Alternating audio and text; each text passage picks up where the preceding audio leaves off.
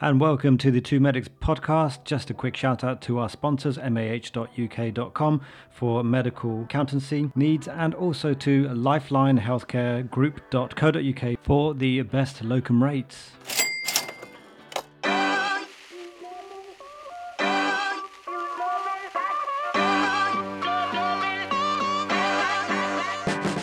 Hello and welcome to another episode of the Two Medics podcast. My name is Imran Lasker. I'm a consultant radiologist. And hi, I'm Dusha Gunawardena. I'm a cardiology registrar subspecialising in intervention. Yes, Dusha, we got physical this week, didn't we? Wouldn't you say? We got physical. I feel like you're going to have to explain that one. Dusha lives far away. We don't often get to actually physically meet these days, but we actually physically met in person for dinner, which is quite nice. Yeah, we actually physically met up, which is cool, man. Yeah. I had some Thai food in East London. Should we mention the place? Yeah, it was good food. Might as well say it. Yeah. Do you like it? It was a place called Somsa. It was near Liverpool Street, about 10 minutes from there. I really liked it. It had like good vegan food. That's why I picked it, didn't we? It had a good menu, not for the vegan food, but it had like good vegetarian options and it's got really nice cocktails. It was nice. Do you think you'd go again? I think I would, but I've got to say the waiter, that was funny, wasn't it? It was that thing, like as soon as I walked in, I thought, yeah, everyone's too cool for me. Everyone here is far too cool for me.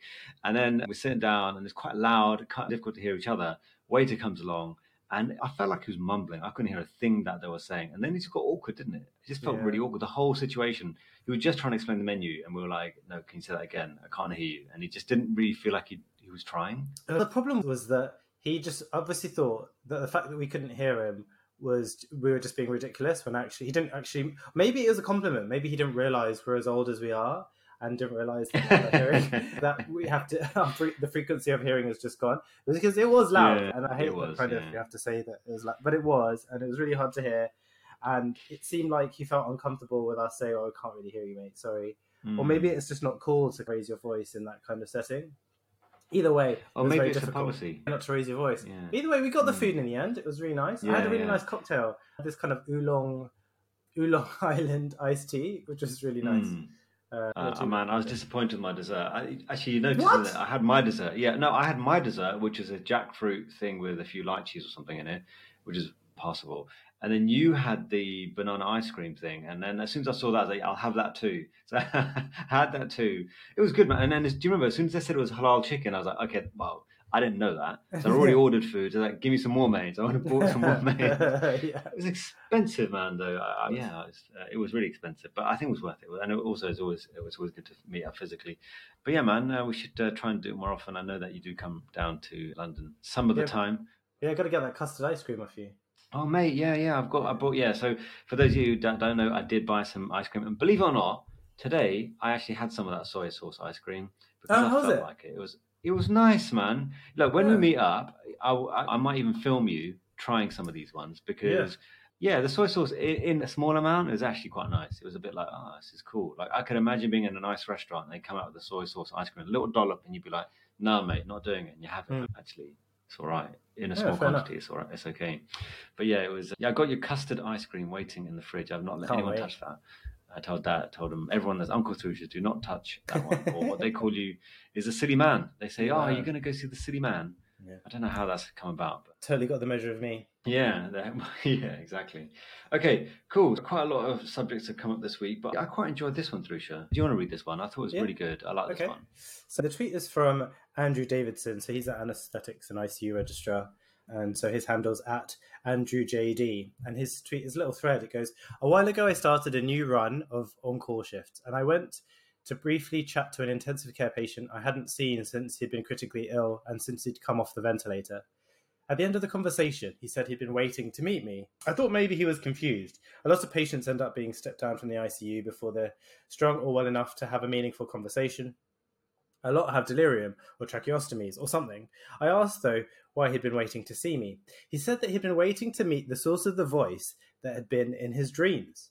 That I was the voice of the doctor that had accompanied him on his bizarre visions, sailing ships across turbulent oceans, cutting through forests. Now he knew who that voice belonged to. I was strangely affected by the whole thing. Like most people, I half-heartedly speak to unconscious patients in ICU when examining them or doing procedures, but I've never met anyone that actually remembered. He wasn't thanking me or anything, just saying that he knew I had been there, knew that I was his doctor, and in some strange way had been looking after him. I don't know if I should be moved to hear that. I didn't do anything special, but it was. So it's reinforced for me how it's worth talking to your patient when they're unconscious, because as well as looking after their fluid balance or their ventilation, you might also be standing side by side with them at the prow of some ship, sailing through their dreams. Isn't that nice? That's amazing. Honestly, I loved it because I felt you said it was a movie, but it feels like that could have been a movie. The whole thing could have been like some. It reminded me of like this obscure TV show. I think so. I was just googling it just now. It's called The Odyssey. I think it was a Canadian thing, and it was about this kind of boy who's in a coma, and I think he's trying to get out of the coma, but he's going through a dream. And there's also Life on Mars, isn't it? That's that TV show where he's in a coma, and that detective show. Did you ever watch that? Which is that one? Life on Mars. No. Yeah, it sounded like Gene Hunt. He's like a policeman, and it's like in the 80s, and the songs are like it's a Bowie song. It's quite good. No, okay. I don't think it's aged that well, actually, so I probably wouldn't recommend watching it now. But it's quite iconic, about 10 years ago. But yeah, it's been done. But this is nice, isn't it? Yeah, it is nice. Do you do ultrasounds of many like unconscious patients? Actually, yes. When I used to do, well, I don't do it anymore, obviously, but I used to. I don't know if that's obvious, but anyway, when I was a registrar and I had to go do portable ultrasounds, I used to go to ITU, and I always did talk to them, like as if they were, even if they were semi-conscious, unconscious. I always did talk to them and as if they were completely conscious, but. I wouldn't say anything particularly interesting. I'd be like, hi, my name is such and such. I'm going to do this. And then I'd pretend. And it sounds silly, but I'd be pretending, is it okay if I do the scan? Yeah, no. It just feels a bit weird, but you do it because, I don't know, it feels like the right thing or the comfortable thing to do. No. Fair enough. Yeah, I'd do that on ITU. Although I feel more awkward if there are other people around. I definitely do it when I certify people, which I think is probably even more weird. But I just find really? Yeah. You say, hi, my name is such and such. I say, hi, it's Tusha. Certify you. No, I don't say I've come to certify you. I just say I've come to examine you, which sounds really odd. But especially when you have to look in their eyes, so pupillary reflex. So I'd say I'm just lifting up your eyelid. Because I don't know, it just feels rude otherwise. Even though I don't know. Yeah, but you're right. Feeling when you got to touch anyone's eyes, you feel like it's a bit of an intimate thing. It feels I should ask permission, even if you're not awake. I need to ask permission to touch your eyes, man. But it was a nice tweet. It was like a mini novel, wasn't it? It just did feel like a bit of a mini novel. Actually, did you see that tweet this week where a potential friendship bloomed in the middle of the Twitterverse? Yeah, that was a nice little story. Yeah, I'm not here for this kind of content, people. I need rage. I need vitriol. Where is it? What is this wholesomeness that's suddenly turning up? Yeah, so gross. Did you see that one? Yeah, so that was Bella Rossetti. So she just started... Rossetti. Oh my God, did I butcher her name? You're going to get cancelled for saying that. I might even keep that in. Sorry, I'm going to keep that in. I like to think we're friends as well. Anyway, so I think it was doing induction and stuff, and I think she found that there were a few things she had common with a colleague, and then she was like, is it... And I've definitely had that feeling. When you met someone for the first time, you feel like you're vibing, and you're like, and I'm definitely like, I'm going to, this is... And then already in my head, I'm like, oh, we're going to be best friends. We're going to do this. We're going to do that. We're going to do this. And then the next day, like you might see them in the corridor and they ghost you and you're like, oh, another one. But yeah, she put it out there on Twitter and this person replied. So yeah. It was nice. I feel like I've been in that situation. I was first year. I remember it clearly. I was at teaching one day and then one of the other registrars I talked to, I felt like I really got along with them, really chatty, really friendly, seemed to be like on the same level. And then I kept thinking, should I ask for the number? Should I not ask for the number? Is that a weird thing to do? And I just left it. And then later on, I was telling my mate, like, I feel bad. I should have asked that guy's number. And then they started ripping into me. And I'm like, so what do you do? But yeah, I think these days I've got better at it as I've had to network a little bit more and go to places. It is a bit like, oh, okay, look, I'd like to talk to you about that at some point and then swap numbers and stuff. So I've definitely got better at it. But I remember in that social circumstance. I think the good thing, I think people should shoot their shots if it's for, I think... Because the thing is, the worst thing that can happen is that person will reject you, in which case, at least that's happened and where you stand. So there's that. And then the positive is that there's these kind of connections that you make as a junior doctor. A lot of these people you become friends with, the rest of you could be like lifelong friends. So you could potentially miss out on that. But I think it's important, like, to be able to network as time goes on, because like you end up being useful for people and they can help you out and you'd be surprised where help can come from sometimes. Like it really is. Like for even earlier today, one of the companies I work for, one of the guys I just seemed to get along with, and then he just called me up today and was talking to me. He's moved somewhere else, and he's actually might start working with the company soon. But It is beyond professional relationship. It's actually a bit of a friendship, and it's quite nice to be able to. Because normally, when you work for these companies, you feel like they're a bit impersonal, Yeah. and maybe that's part of his job to be more personable. But Yeah. it's nice. It is nice. It's nice when you get that sort of connection, you get along, and talk about other things that are just not work related all the time. But that's when you've got things that are like a good culture, right? That's a nice positive thing when people are being a bit friendly and chatty and stuff. But David Warner, he had a really interesting point about general culture, didn't he? Did you see that? He said, why do we talk about toxic culture when we really mean toxic people? That's the problem, right? What do you think of that? Because I think that's quite a profound thing to say. Yeah, fair enough. Yeah, because I think that the problem with the term toxic culture is that it becomes a bit more difficult to challenge, because then you misallocate. You don't really have a target for justice or kind of things to correct, because it's all a bit up in the air, when really what should happen is the implication is that it's from individuals. It's problematic behavior from individuals. But in a way, I know I can appreciate what obviously the obvious toxic culture thing, because I've seen it where you might see colleagues shadowing another, like a mean colleague, and then you see like them developing traits that are of that mean colleague. I've definitely seen that, like at work, where this person is like a mini, that person leaves, and then that person just fills the mean void. And because we know that, and when people, you see it a lot when people are complaining about F1, and people are like, oh, that's like how it is. And in some ways we perpetuate the cycles of harm, right?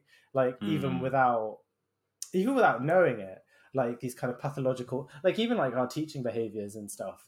That's how we, often stuff, the way that we were taught stuff, that's how we then go on to teach our juniors. And not all of those kind of teaching structures and techniques are particularly, like the shit sandwich thing. Like we all learn how to do that, but it's terrible. It's a terrible way of giving feedback, really. And yet that's what we've learned to do, and that's what we do.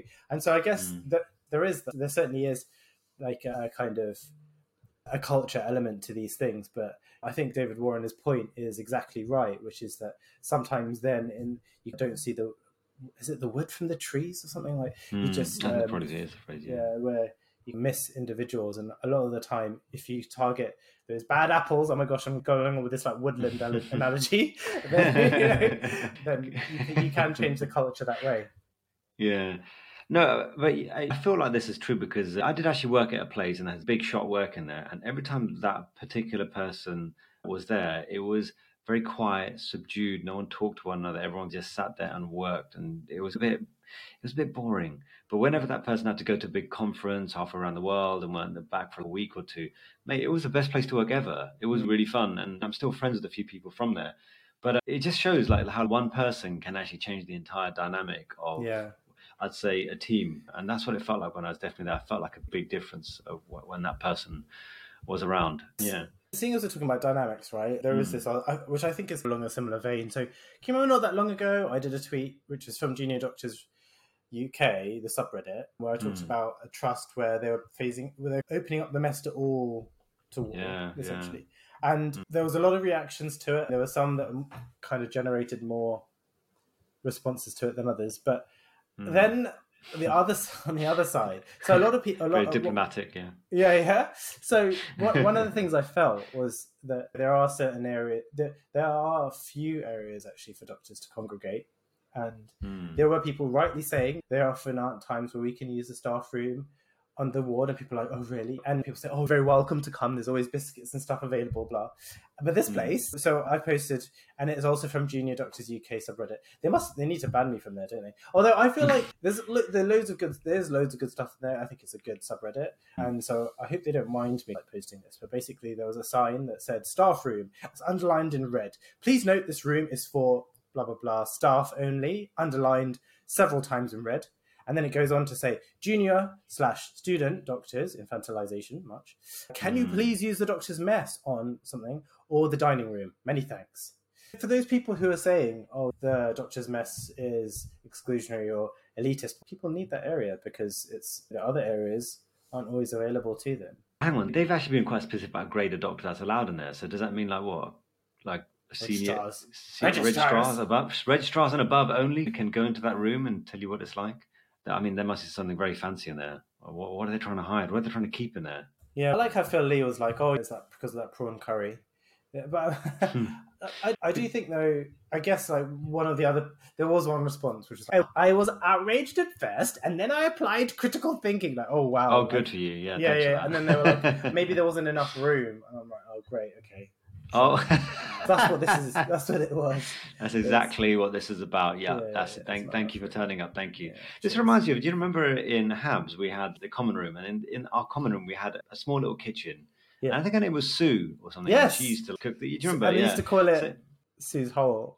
Okay. I didn't know that. How did I miss that? Oops, that's terrible. Yeah. But I remember, obviously, that particular area had like a slightly different food from everywhere else, and one of the things it had was a pot noodle. You could get a pot noodle. Do you remember? Yeah. So I remember one of the things we had to do back at school was we used to have to try and do something to give back to the school, like maybe picking up litter, looking after queue. Do you remember this? Yeah. And one day I completely forgot I was meant to be doing the tuck shop queue, and I was in the middle of having pot noodle, and someone reminded me, so I ran down with my pot noodle. And then all the younger guys are all staring at me.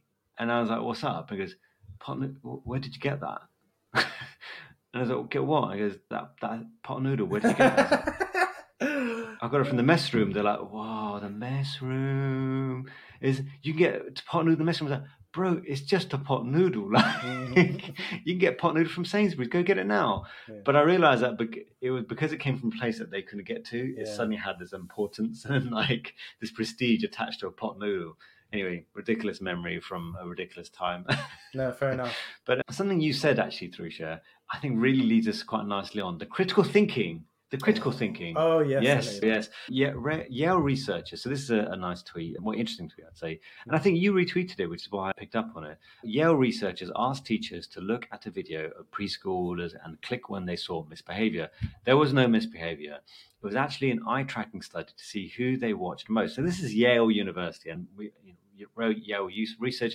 Mate, if those people tell me anything, I'm taking their word for it. I think they've got some knowledge that I don't have. I'm just gonna assume they know better than me. Anyway, so white and black teachers spent significantly more time watching The Black Boy.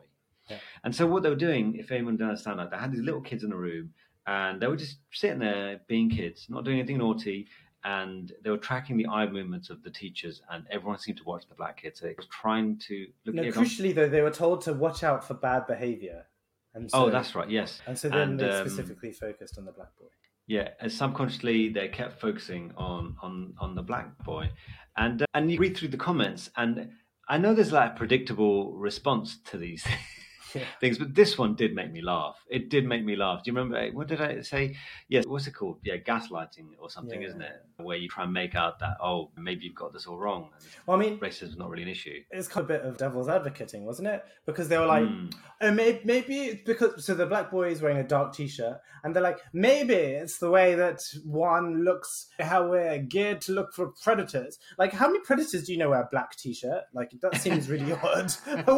Where's this guy? I literally was like, that's a really, like, I replied, because I was like, what a ridiculous, like, imagine thinking, like, going through the mental gymnastics in your head to go beyond the conclusions that these people who obviously had to go through ethical approval and have like carefully thought this study, and this person sat on the bog has thought to themselves that someone wearing a black t-shirt makes you a predator in some way. And I was like, mate, if you look through studies, because actually, like, but interestingly, that comment was really thought-provoking, because then I went on to Google what eye colours we're drawn to. And as a species, we are drawn to bright colours, yellows and reds. Those are the natural colours of the environment that kind of tell us danger, like red, right? So the complete polar opposite of what that poor boy is wearing. So, and we're also apparently attuned to pick up on contrast. And I think it's to be able to see amongst the leaves of the trees because we're monkeys or whatever, and seeing a predator move through there. So complete, and so the black boy, it just doesn't make any sense. Like, literally, this person has just vomited up this complete nonsense, what about this thing? And it actually means nothing. And it's completely baseless. But they've said that because they'd rather believe some nonsense that they've generated from their tiny brain than the conclusions from this study. It's just complete bonkers. And I replied to this person. You replied? I didn't see that. I replied. Oh, did you reply? Yeah. Okay. Well, of course, they couldn't respond to that. Because when I asked them, like, what is the evidence you've got that this is something to do with like us looking for predators? Of course they didn't have an answer to that. Because they just came up with that, with their noodle, And based on no evidence, it's just... It's amazing how willing someone is to try and explain away. We've talked about this before, isn't it? Like, if you say something racist happened to you, I'll take your word for it. But when someone tries to explain that away, it really makes you feel like, wow, man, like no one takes me seriously. Am I the problem? And that's another This is another one of the situations. Like, you've got research from some big place, Yale. It's not from the back of my head. And they've come out with this, and it makes sense. It makes sense. We've all got these biases, and we should all be working on these things. And then someone was actually, no, we don't have biases. It's to do with the color of what they're wearing. Yeah, and then someone else says something like, "Oh, yeah, but skin." Yeah. Why didn't you say that? And then someone else, as if there's some gotcha, like they're like, oh, it was white and black teachers. Like, oh, wow, okay. So what is it's really deep rooted. It's awful. Like there was I'm sure I've talked about it before in Akala's book, Natives, where he talked about children playing with dolls, and they had white dolls and black dolls, and they said, which do you think are most likely to be bad? And both the white and the black kids pointed out the black dolls. And that's just awful. The thing about the study that I just felt was awful is that poor little kid. Like, these are just children, and already from it's just a little baby. Like, just from being a baby, that already it's obvious. It's obviously bad, but to see it in that sense as well, yeah, it's depressing. I know this is full of these tangential things. When you get someone who comes in who've got no, it sounds bad, but you can't. So people have clearly spent a lot of time and looked into this and done the research and come out with this and explained something quite impressive. And someone who's got no background in it whatsoever, just comes in and be like, "Oh, but hang on, let me tell you what I think." And now you put it in writing. We all have to pay attention to it for all of 5 seconds. You just wasted time in my brain. But it reminds. Do you remember Courtney Love? Do you remember her, Courtney Love, from that band? Yeah. Oh. Yeah. Exactly. Oh, yeah. And they had a really great album. They had some fantastic songs. I love that album. It takes me right back to Habs. I think I borrowed it for you, actually. You might have done. Yeah. I loved it. It was one of my favorite albums, and I actually might listen to it later. But Courtney Love. Do you remember when MH370, that Malaysian flight, disappeared? Yeah. She claimed that she found it. Using Google Maps, and I'm not joking. I said, "Is this memory I made up?" And then I quickly typed it in while we were talking. And no, you can type it in. Should I send it to you on the chat? And you can see exactly what she's done. She's gone onto Google Maps and found a few like white dots, and she's like, "I found it. I don't know what everyone's talking about. Like, I found the plane." Really? Where was it? Is it somewhere in the sea? Obviously, Drusha. But look, I'm no expert, but close up, this looks like the plane, and it's Courtney. I don't know what to say to you, love. Yeah, you might want to. By the way, I said love it in joke because her name's Courtney Love. But I think maybe you should just go back to what you do, whatever that is anymore. I think. Do you think there definitely is like a British thing where do you not find that whenever people make suggestions for change in the world, there are always people who immediately find the cloud to the silver lining. Do you know what I mean? And it's good to have constructive criticism or whatever, but literally whenever you try and fly any ideas, it just, especially in science, it's to stop hubris, isn't it? And but at the same time, I just think we go this whole kind of the weight that we put into these kind of little gotchas for a small thing that might not quite, the kind of when people focus on one detail, and the amount of weight that we put on that negative energy that kind of can completely derail like a bit of research in this example. I just feel like the balance isn't quite right, but I don't know. I guess you're trying to find balance, aren't you? Because as I say, you don't want to get caught up in dogma, do you? You have to try and be balanced. But I just feel like it's not quite. These kind of bits of research, I think, is so important because, like you said, they're just kids. I mean, they're just children, and they're doing nothing wrong. They're just sitting there. And it just highlights how, from an early age, these sort of inadvertent biases can affect just young kids. And I just think that it's a shame when people don't take the research for what it is and try and poke holes in it to make their lives make more sense, and rather than trying to understand what it could be from someone else's point of view. Talking from a different point of view, Dr. Glockenflecken had a tweet that went out. Did you see that? So clearly he must get a lot of messages. I may have emailed him to try and make him turn up on our podcast. He hasn't read it yet. That must be what's going on. That must be what happened. But he received an email. Maybe I need to put more vitriol into it. To get him to read it. I need you to turn to my podcast, our podcast. Anyway, so he goes, I received the email today. I take my content platform very seriously and take great care to satirize and gently rib all areas of medicine without being demeaning to anyone. It's quite an interesting sentiment, this person's email to Dr. G. I'm a rural family doctor. I think you are very funny and appreciate the way you poke fun at medicine and all of its inefficiencies. Oh, first part of the sandwich. However, I want you to know that your skits are causing some harm to primary care. Oh, next part. While you highlight the weakness of many specialties, your portrayal of primary care and family medicine in particular is inaccurate and demeaning. Worse, is actually turning people away from the field who had previously considered our country needs more primary care and we need more doctors to take pride in the work. It is underfunded and underappreciated. I work very hard for a fraction of what I should make. However, I don't think your skits are going to do the work that needs to fix the problem. We actually need people talking about legislators, hospitals, and changing how medicine is structured. We need role models in medicine, portraying the importance of primary care, not making fun of it. Your skits cross a line when it comes to family medicine. So only family medicine, it crosses the line. As soon as you get there, you hit a line. Okay, so first rule, do no harm. Okay, so this person now doing, Dr. G's doing harm. All right. Okay. I've had several students, several people have told me that your videos help them decide not to do primary care. And in my opinion, that is doing harm. Okay. Think about the wider impact. With popularity comes responsibility. You could be doing some good with your talent and visibility. Wow. It's difficult, isn't it? Because obviously, he's obviously taken that to heart. And I've got to say, I completely disagree with the email. I'm sure you do too, right? Like, yeah, of course. Man. Because come on, ridiculous. Do you take things too seriously? Yeah, if those students are telling you that they're put off by that, then they're obviously just not into you that much, mate. Like they're just looking for an excuse, and they just wanted to let you down gently. Because if they're going to be sorry, but the fact of the matter is that if by someone satirizing, I mean, I think Johnny Gukin put it in a nice way. If someone's satirizing the negativity of your job, and you're angry at the person who's making a joke out of the negativity rather than the negativity, then you're the one with the problem.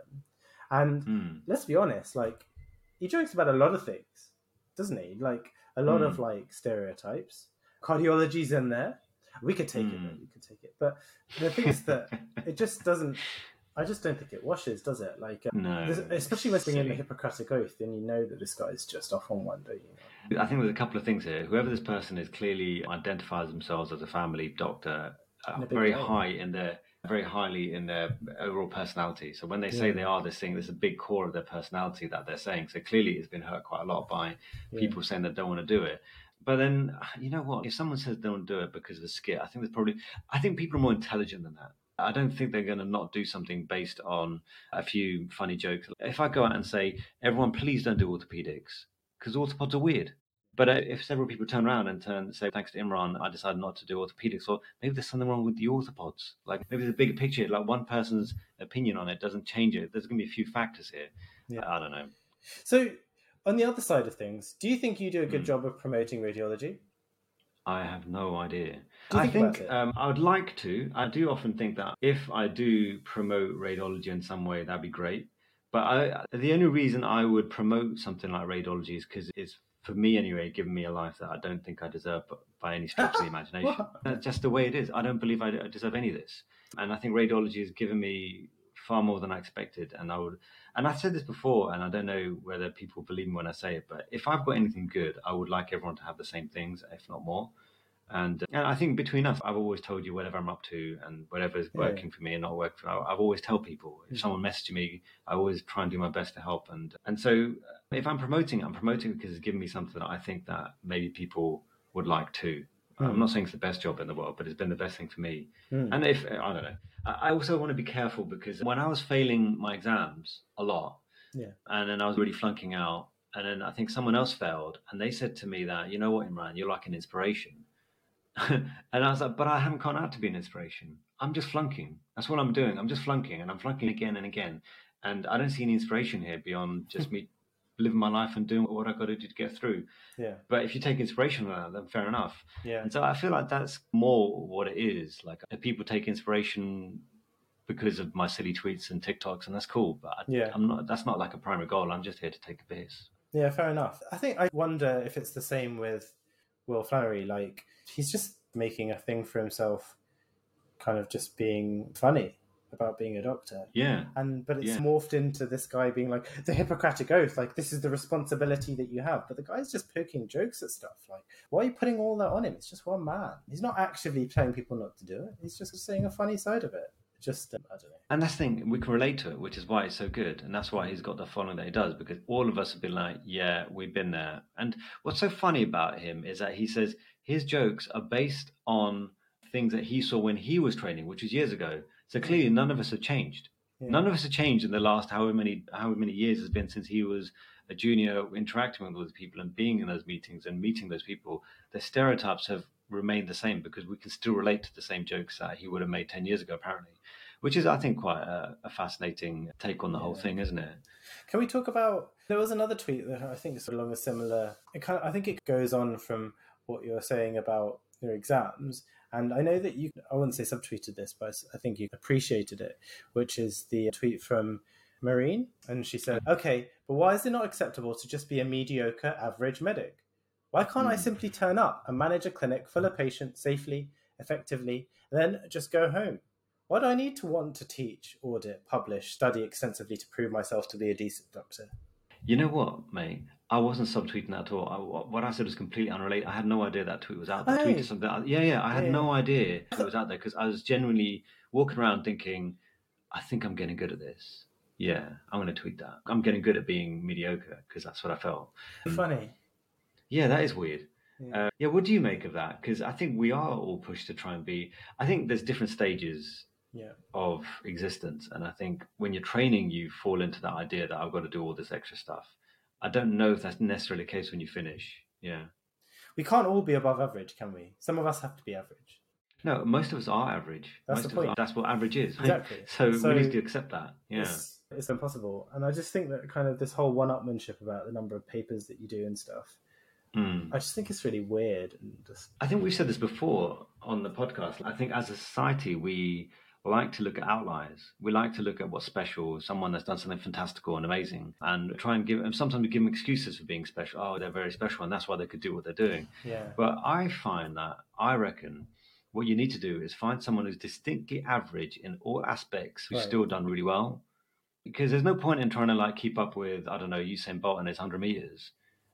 It's no point. You can't run 100 meters, but you find someone that can't run 100 meters that may have done quite well in sprinting or some part of sprinting or something. You know what I mean? That's what I'm trying to say. That forget the outliers. Look at the average people, and the ones that are average who've done, those are the ones you pay attention to, because they must be doing something with the averageness or the mediocreness that is working for them, I think. Yeah, I've got to say, I saw like a reply from Mehul saying, "Yeah, I can't believe that patient refused to see me that one time because I didn't have that many publications." Because let's be honest, like, that's what the patients don't care about that. They don't really. Yeah, like, they don't care. It might be nice for private work to see that there's a person with lots of things behind their name, but really, if I wanted to see someone privately, I think I'd hold way more value if, say, a relative had seen them and said, "Oh, that person was really nice," or whatever, they did a really good job, then I think that's much more important than, I don't know. Mate, I've said this before, private work is not... we all always think, oh, yeah, if I get loads of things that work for my private work. No, mate, I'm telling you now, most of it is they know you, you know them, they invite you in or whatever. It doesn't have it's got very little to do. So I think with my tweet that was unrelated to it, but apparently it seems like I might have subtweeted, which I didn't. Yeah, not in a bad way. I felt like you were just kind of... Oh, really? Okay, good. I hope I wasn't taking the mic. But I do think that being mediocre is a skill in itself, because when you're mediocre, you're okay with being mediocre. You're not worried about being mediocre. You're not trying to do anything more. You're not trying to do anything less. And that's a skill in itself, especially being a medic. And that's what I was trying to half jokingly say, that I think I'm getting good at being mediocre, that I'm not stressing about this stuff anymore. Like, I think it's all right to be all right, and I'll just carry on. But yeah, I think we just all fall into it, and I think it must to do with the people around you and stuff like that. You've only got your colleagues to gauge yourself against, and if you've got other people that are, I don't know, putting in papers and all that kind of stuff, then you start to convince yourself that's the most important thing. And I've said this before, I don't think it's the most important thing. There's nothing special about these people that got all this stuff. It's just the concentration of time and effort, because any of us could go do an extra MD or a PhD and all these things, because you've already shown academic ability, which is higher than your average on some level. So it's just about time and effort. And if you don't put time and effort, you don't get a PhD. Is it something that's going to work for you in the longer term, or something you actually want to do? That's the difference. It's not intelligence. I don't know. I might have a whole load of PhDs come after me now saying, "Oh, hang on, you can't say that." Sorry. It's just my personal opinion. I think that kind of leads... I mean, there were talking about kind of comportment, because that kind of evergreen topic that seems to come up every so often, which is about, I guess, belonging in spheres and stuff. So there's a tweet from Anna White 24, and she says, "Me, short, ginger female in scrubs and theatre cap, explaining the patient's operation to them and answering their questions. F1, tall male in shirt, writing notes and looking at obs charts, etc. Patient, is he the lead surgeon?" And obviously it's quite evergreen, because every so often you'll see that and then you'll get people replying with nonsense. So one of the things might be, so here's a kind of classic response: "This would all be solved if people actually introduce themselves to the patient. My name is, I am a, these people are." Then the patient wouldn't end up embarrassed. So again, the implication is that person didn't introduce themselves. So okay, yeah. Which seems silly, to go onto the internet and complain that someone didn't know who you were because you didn't introduce yourself. But there you go. So you get that, and then you get some other people who say something along the lines of, "Oh, that also has happened to me," and they're male doctors or whatever, and it's evergreen, isn't it? It's an evergreen thing, isn't it? But it's just amazing. As in, we all are aware of the concept that if you're female, you're less likely to be taken, you're less likely to be assumed to be the doctor. But it's amazing the number of ways that this plays out, the number of different situations it plays out in. People assuming you're a nurse, and then people going, "Well, is it so bad to be assumed to be a nurse?" And then it goes down there, and you're like, "Oh god, that." The predictable arguments. I swear, one of these days we should do like a med Twitter. This is your typical argument, and this is which way it will go. Yeah, exactly. And you can actually go down these tweets and go, "Yeah, bingo, yeah. They've done that. They've done that. They've done that. They've done that." Have the F1 started this week? Is that what's been going on? I just noticed that there's been a few of these. Karma Medic. Yeah, I think so. Oh my gosh, he's got quite a few followers, 14,000 followers. Mate, he's got like 1 million subs on YouTube and stuff. Like, he's another one of these YouTubers who... Remember how I said that I discovered a YouTuber that literally has videos of him studying, and people, there's got millions of views. And I was like, why would someone watch someone else studying? And who studies for that long anyway? He's one of them. He's one of the guys that does this. And fair enough, like, you got your niche, good for you. I'm not cussing your hustle at all. You carry on. You do you. It's awesome. Do well. Keep going. I want you to do well. But he just popped up on my thing for some reason. He said, "Just finished my first weekend on call as an FY1. And it reminded me, oh yeah, I remember what that was like. A lot of scary moments, and I felt like my brain was running 110% for 3 days straight. Yeah, I remember that.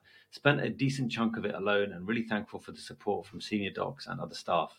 Trisha, I was going to ask you, how did you deal with your first weekend on call as an F1? Like, how did that go? I was taking you back, mate. Your memory, is it still working? Yeah. I'm not sure if I really remember. Because they all melded into one.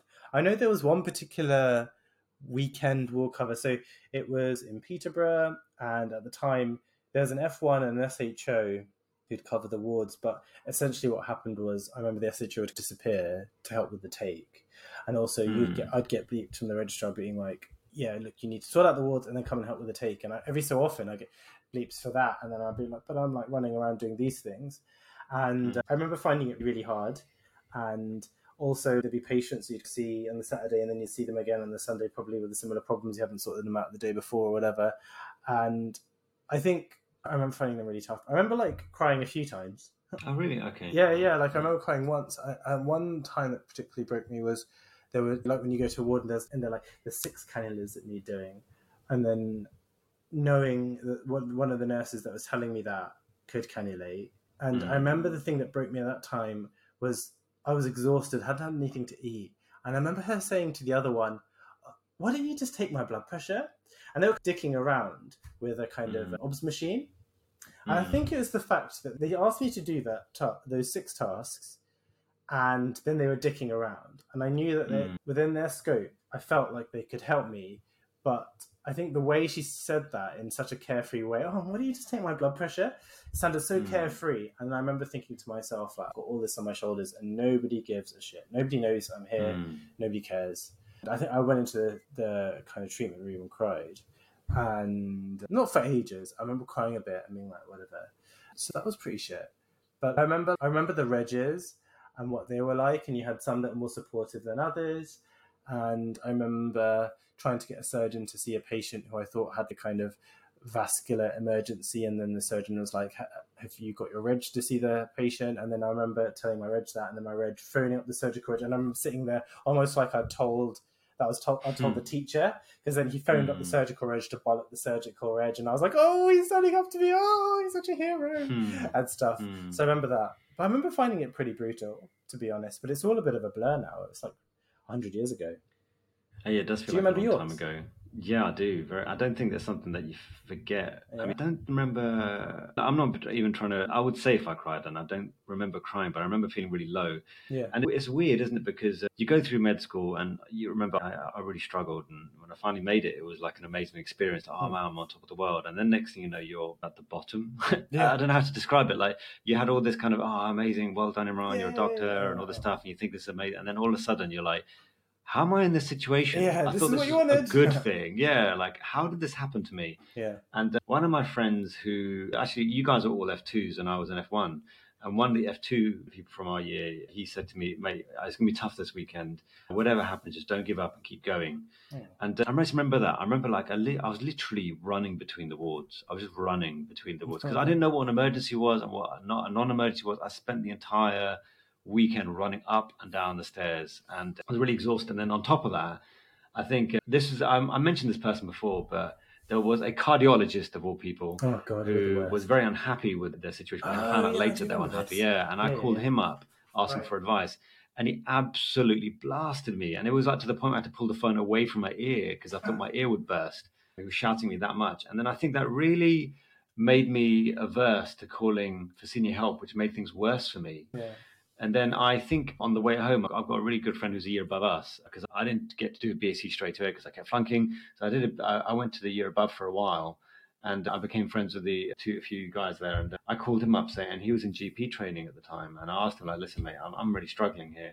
And the number of times I wanted to quit, it was unbelievable. Every day I was like, I'm done with this. I'm done with this. This is the worst thing in the world. But anyway, he was really cool. And he said to me, listen, mate, if you do find yourself in a situation we to turn to, give me a call and I'll help you. Oh. And so he was really good. So genuinely, I would call him up prior to making that phone call to the registrar for referral and I'd be like, no, don't say it like that. Don't say it like that. You say it like this. Okay, cool. And then I said, oh, mate, are these blood symptoms worrying? Because you might want to just check that. Are you sure? You know what I mean? He was just really good. So he was like my go-to guy, first off.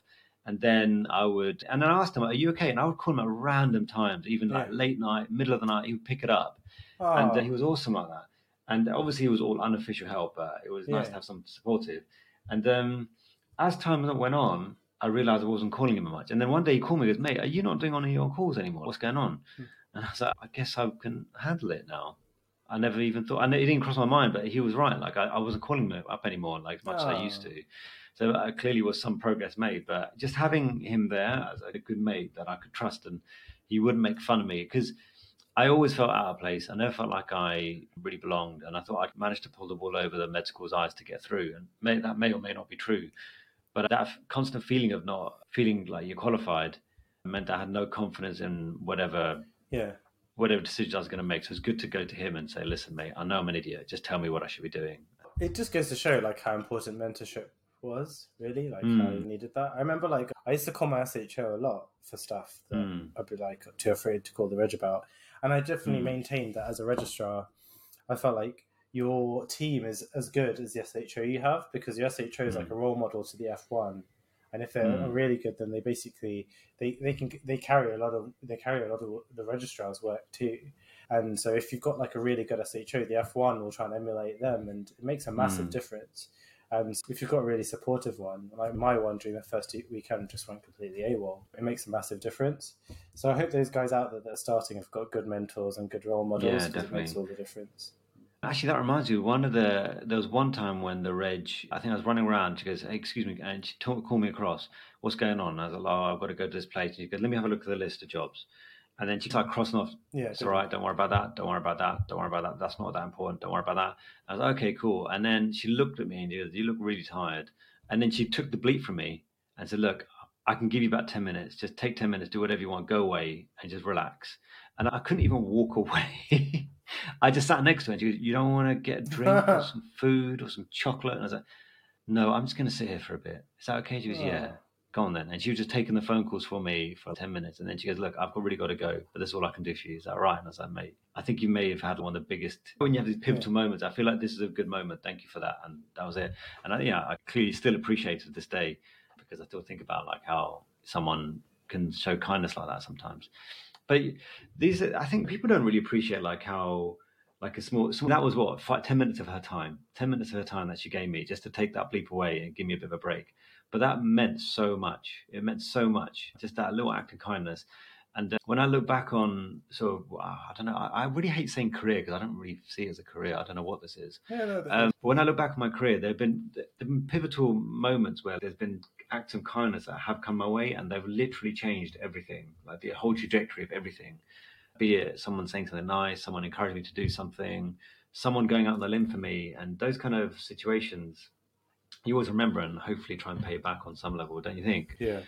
That's what makes you still believe that there are some good people out there when you get these random things that's basically save your backside, right? Yeah. There's a lot of good.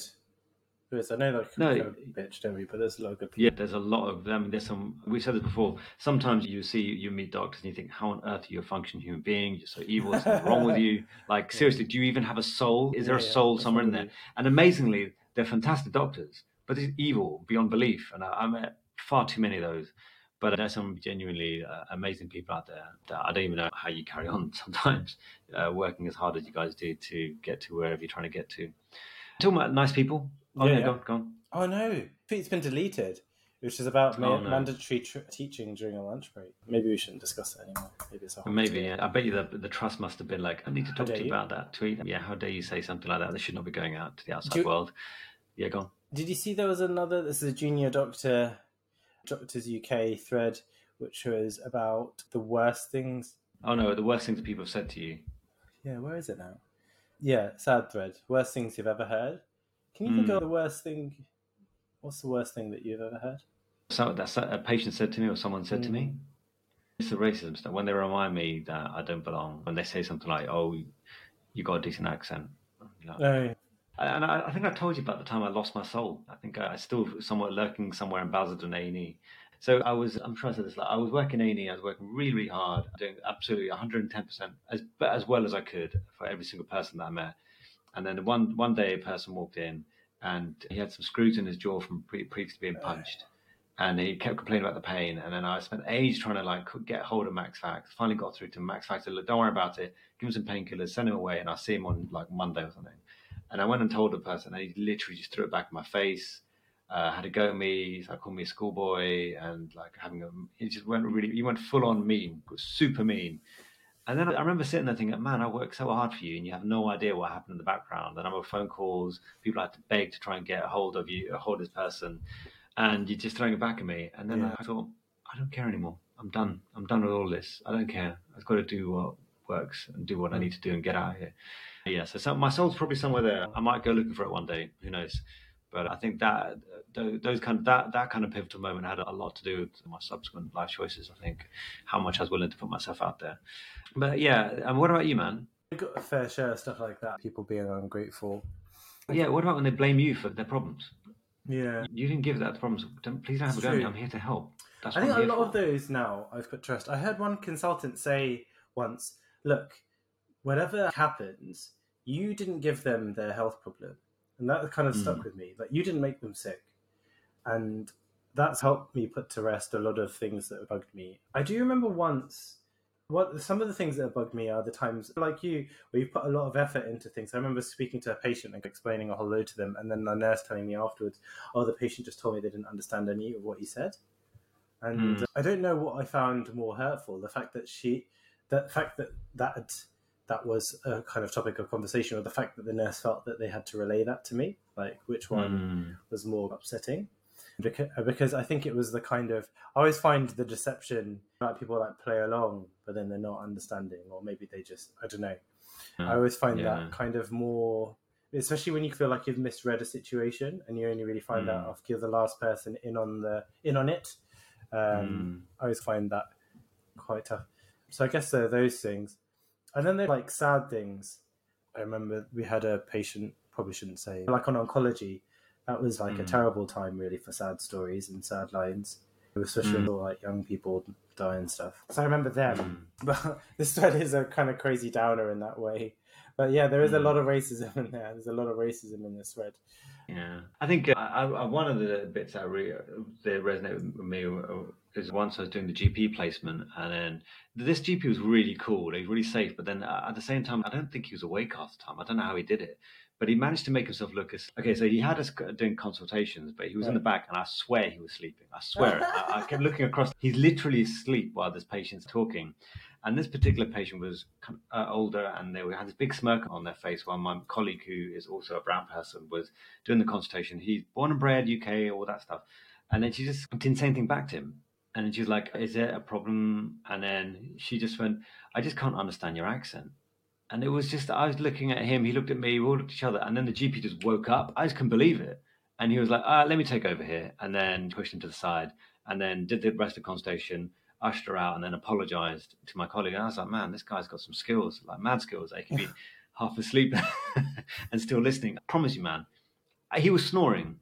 I don't know how he did it. Wow. That's some mad skills. I wish I could do. I wish I could report my sleep. I'd do do better. Yeah. In fact, I've got a lose sleep to report, unfortunately, at the moment. Yeah, such is the way of things at the moment. Yeah. Anyway, what else is coming up this week? Oh, there was another thing. Did you see this? This is Shruti's Tree, which I thought was a little bit sad. You know, Shruti, the lady. From This Is Going to Hurt. I don't want to do a spoiler, but there's a tree that was put up in memory of a character. Yes. A character. Yeah. And I actually was like, oh, that's quite nice. But then people rightly pointed out, this is probably a nice gesture. So Jonathan Jabberwock 951, it's probably a nice gesture. But I can't help feeling a bit uncomfortable that out of all the real healthcare workers who've committed suicide, we're memorializing a fictional one. I don't even like the show. Okay, it brings us on to this tweet. Absolutely, RIP, Dr. Gail Milligan. How many more will it take before you start taking action to recognize the considerable strain primary care clinicians are under?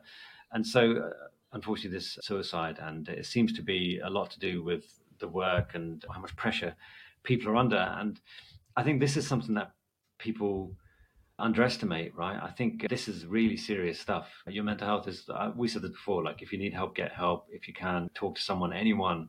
If you find yourself in a situation and there's professional help, people that don't know you, that'll be willing to talk to you.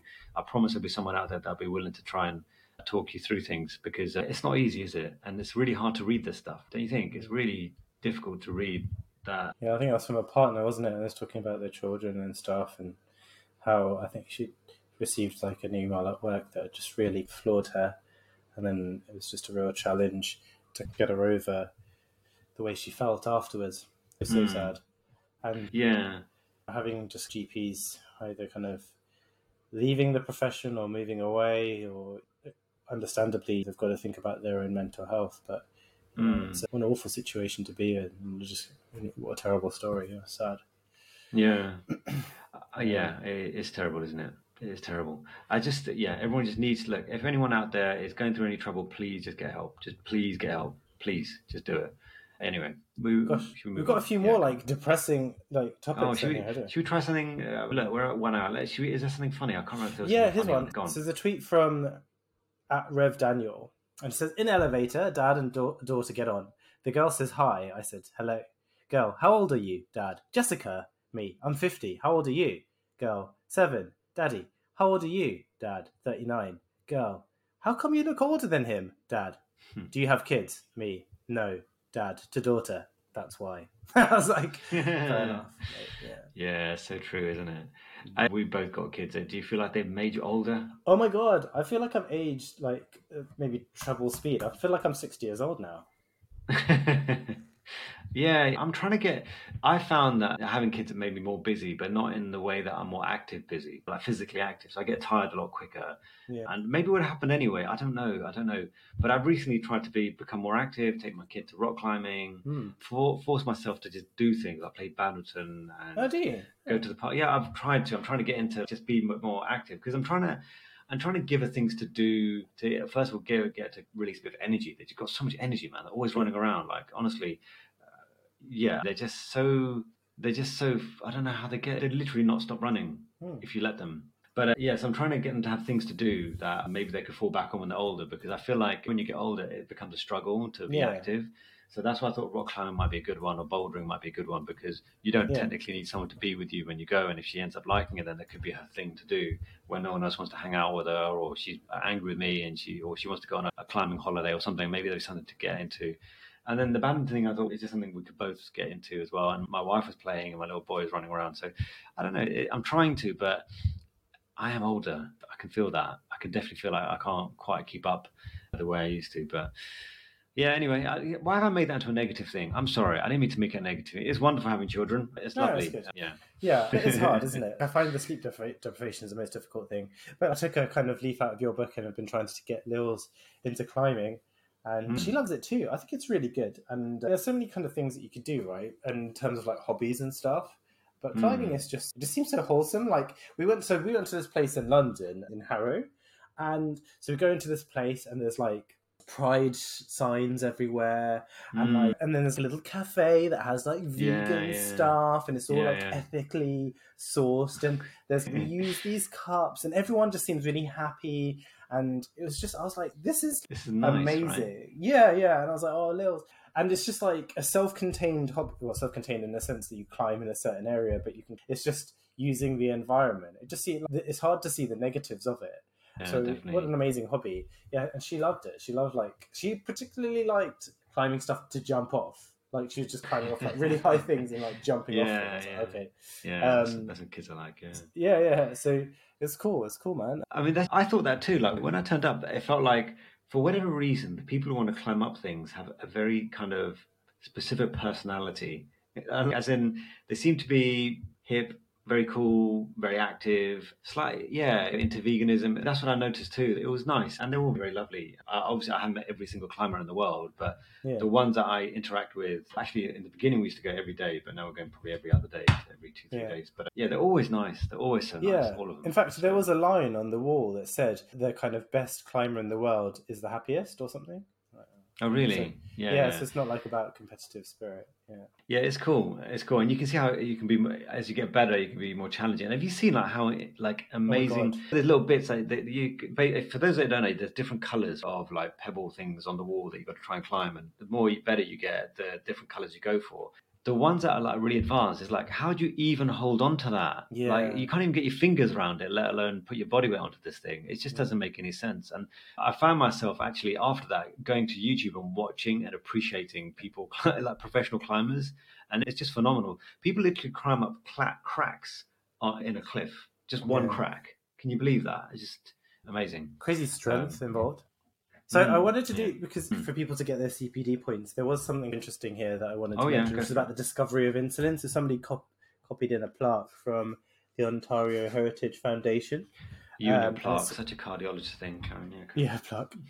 Yeah. So this is about the discovery of insulin. So in one of the most important advances in modern medicine, a team of investigators isolated and purified insulin in a building which stood on this site.